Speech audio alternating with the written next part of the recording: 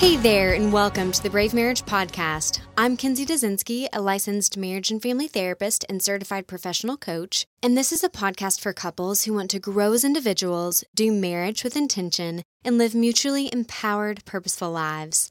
Thank you for being here and joining me today. In the spirit of Thanksgiving, I'm really grateful that you're here and listening, and that you value this content enough to show up each and every week. I hope it continues to be helpful and is impacting your marriage. And speaking of Thanksgiving, there will not be an episode next week, the week of Thanksgiving, but I'll talk to you again the first week of December. But this episode marks the end of our How to Build a Strong Marriage series, which started back with episode 63. In last week's episode, we talked about finding and making meaning, and this week, we're talking about how to do that without losing each other in the process. So one of the things I see a lot in premarital and couples therapy is the fear of losing one's identity in marriage. On the premarital side, especially when couples have spent time living on their own through their late 20s and 30s, couples tend to be surprised by the fact that even though they're so excited to be getting married and to have found their person to share life with, transitioning into life together and moving toward marriage often brings a sense of uncertainty and fear of giving up this personal identity that has carried them through years of singleness. And it's very normal to experience this. We talked about this some in our transition series last fall. But our society doesn't do the best job of pointing to a healthy model for marriage, one in which both individuality is retained while marital intimacy deepens. And so when couples get married without having this information prior, many of them don't know how to do both at the same time. So when this happens, what I usually see, I kind of see this at 3 different times. After the first few years, between years 8 and 12, and especially as couples reach an empty nest, is one or both partners reporting that they've lost themselves in each other and they don't know how to be individuals anymore, or that they're totally disconnected and emotionally cut off and seem to have lost each other along the way. And as we talked about last week, we're meaning-making beings. So because we're going to do that to try and find and make meaning out of life, none of us escapes having to work out this dynamic in marriage. Because as married couples, not only are we finding and making meaning personally, but we're also having to navigate how to share and make meaning together. We're having to learn to balance our own sense of self while learning to live out of our marital identity all at the same time.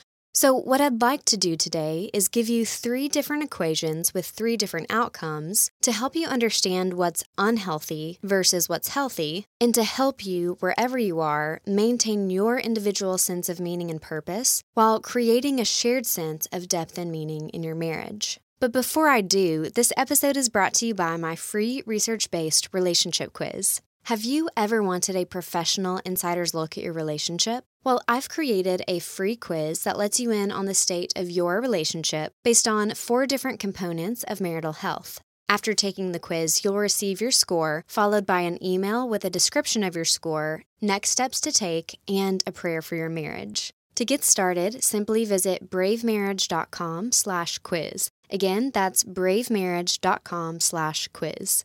The first equation that leads not to a strong marriage, but to an unhealthy one, is individual meaning minus intimate relationship equals parallel lives or divorce.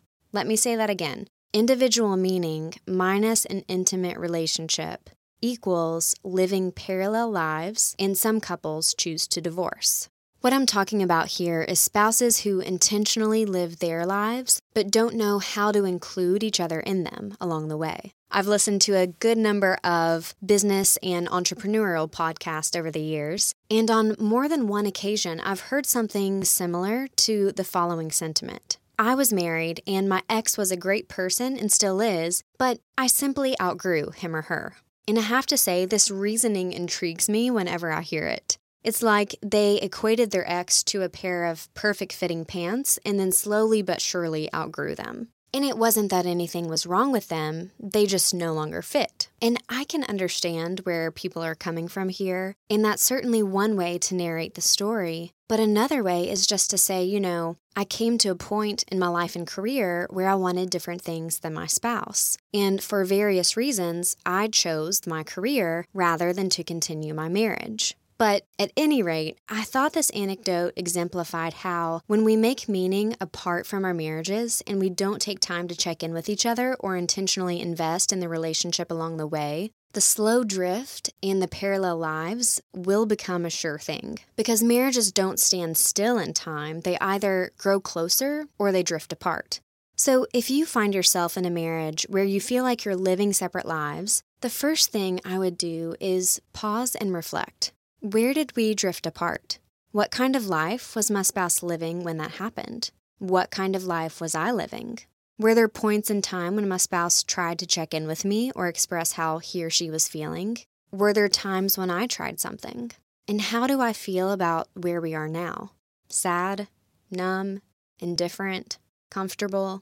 Once you've taken a look at those things from both sides, I would do one of two things. If you still feel close enough to have a conversation, I would try to express how you feel and include a potential solution, like setting aside a regular date night or whatever the next smallest step is for you in your marriage. But if you're certain that your distance has grown beyond accepting each other's influence, I would try and make one tiny behavioral change to try and reconnect with your spouse. Such as asking for your spouse's input on something you know they would enjoy with you or would be willing to engage in again.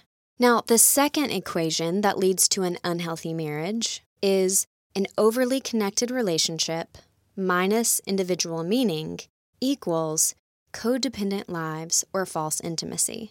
When I was still in school, I was assigned to interview couples on occasion to get a better sense of relational dynamics so that I could better understand these concepts that I'm now teaching you.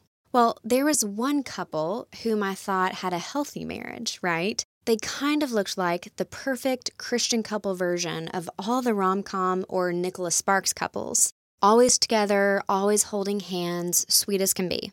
And before I knew what I know now about healthy relationships in real life, I was sure that I was going to glean so much wisdom and insight from their relationship. Well, it didn't take long once we got into the interview for me to sense that something was a little off. Behind closed doors, this was a very one-sided relationship, one in which one partner was high-achieving and had made a ton of meaning in their own life and career, and quite honestly thought a lot about themselves, which was dependent on their partner enabling them to do so, and it was as if, though, that the other partner was just along for the ride. And this happens occasionally, where each partner overfunctions and underfunctions in various areas of life, which leads to a false sense of intimacy initially, but over time, resentment and bitterness, because the partner who's not getting the glory in the world or not getting support as a person can't live like that forever without having feelings about it. But when both partners have been complicit in creating this dynamic, it's often confusing and hard to learn how to do marriage differently. So, in their own ways, couples like these wind up anxious and dependent on one another to maintain the status quo, not because it's healthy, but because it's seemingly functional to them. And they no longer know how to function without each other. Remember when I thought this was sweet as can be? Because it's the version of relationships that I often saw in movies growing up and even in the church? Well, now I know that there's nothing sweet about two grown-ups who can't function without each other. So here's what I want you to take away from this cautionary tale. There is a difference between codependency and comfort and caretaking. Comfort and caretaking says, out of my fullness and personal self-care, I give my love to you. Whereas codependency says, I give out of my sense of insufficiency and lack in hopes that I will be needed and that you will be the one to fill me up. So if you find yourself in a similar relationship, one where you feel close to your partner, but that closeness is based on feeling like you can't live without them or like you wouldn't know how to function without being husband's wife or wife's husband, and this dynamic is confusing and distressing to you, the first thing I would do is seek marriage counseling. I'm serious. because it's important to get support from someone who understands this dynamic and can help you find and make meaning as individuals while also knowing how to instruct you in developing new resiliency skills and new relationship skills as you both work together to develop a healthier sense of self and a healthier reliance on one another. And the third equation that leads to a healthy marriage is individual meaning plus an intimate relationship equals interdependent lives and shared meaning. Another interview I conducted in school was with a couple who exemplified this well. Both spouses overall enjoyed what they did for work, and in seasons where work was harder or less fulfilling, they took action, doing what they needed to do to make meaning in such seasons. One spouse started a Bible study at work, and another took some time off to spend time with the kids, and then went back to work in the same field but in a different position. They reported that based on the way that they grew up, they were committed in their own marriage to resolve conflict, to problem solve together, and to make couple time and sexual intimacy a priority, even and especially in the midst of parenting. What's more is that every year they decided on doing something together that would force them out of their comfort zones. So they had individual meaning, an intimate relationship, and the result was a dynamic and vibrant marriage, full of life and full of love for their family, for each other, and their community. I know this couple's dynamic sounds ideal and hard to attain, and it is because of the intentionality it requires. But I don't want you to get the impression that they're perfect people with a perfect marriage, or that they haven't faced hardship over the years. After all, it's pretty difficult to escape hard times when you intentionally are pushing yourself past your comfort zone. But this couple could clearly name which years over the decades had been hardest in their marriage. And so I want you to have a realistic picture of what it means to create and share meaning. It means being intentional and knowing that your intentionality will lead to intimacy, vitality, and shared meaning. And that, in and of itself, will be worth it and carry you through the seasons of hardship, suffering, and circumstances that are out of your control. A healthy marriage means enjoying being together, but also being okay when you're not. It means differentiating enough to hold space when one partner is in a season of life that they enjoy and another partner is struggling. Very rarely do we as couples grow at the same pace or in the same regard, and making room for each other and meeting the other where they are is vital. And finally, living an interdependent life within a healthy marriage looks like going out into the world and coming back to each other, having already found meaning in your identity in Christ, as we talked about last week, and then making meaning both as individuals and as a couple through an intentional investment in both. So I hope you've enjoyed this series. I hope it's given you a clear picture of how to build a strong marriage and what it looks like when you get to the top of that house, when you get to the roof of the house, if you will, where you're kind of looking at everything you've built and enjoying the meaning that you've made together. Your action step for today is to identify which of these three equations you're currently living out, and then follow the advice accordingly, knowing that these podcast episodes are not a substitute for in-office professional therapy. And my prayer for your marriage is that your lives would be enriched as you discover the abundance God has for you together. I pray that just as we are individual members of the same body in Christ, that your marriage would reflect the same, that He might get the glory and that your marriage would be blessed.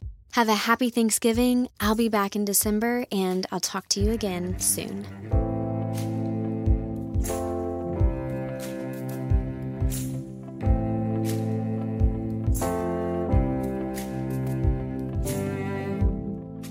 Love is not a battle. Love is not a bomb. Love is just as fragile as it is